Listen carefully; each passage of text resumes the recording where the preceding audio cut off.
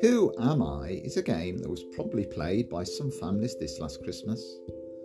The name of someone famous is stuck to the forehead of each family member, and each one has to ask questions of all the others to work out who they are, what their name is on their head. You know what I mean. You've probably played it yourself. For us to enjoy this new year and for us to find fulfillment in it, and at the end of it to say not bad, that question and how we answer it is crucial. Who do we say we are? What name are we giving ourselves? It's important because names stick if we're not careful. And sticking, we live out the name. But not just that. If we say, for example, I am a football manager, all well and good when the team is winning, but what happens when it's going through a bad spell? What happens if your job is on the line? And what about saying, I am a parent? When your kids are doing well at school, behaving well at home, turning out just as you hoped, all's fine.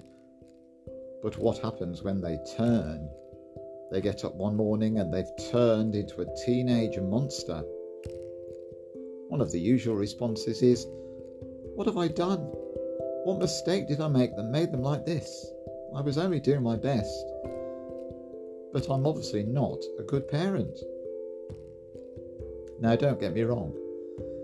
It's important, very important, that we take responsibility for our roles in life. But we are more than our job. And we are more than being a mom or a dad. We're so much more. Because according to the Bible, whoever we are and whatever we call ourselves, God, the God who made us and loves us, says we are his children. You are his child first and foremost, me too. Jesus makes this so. And not just his child, his friend.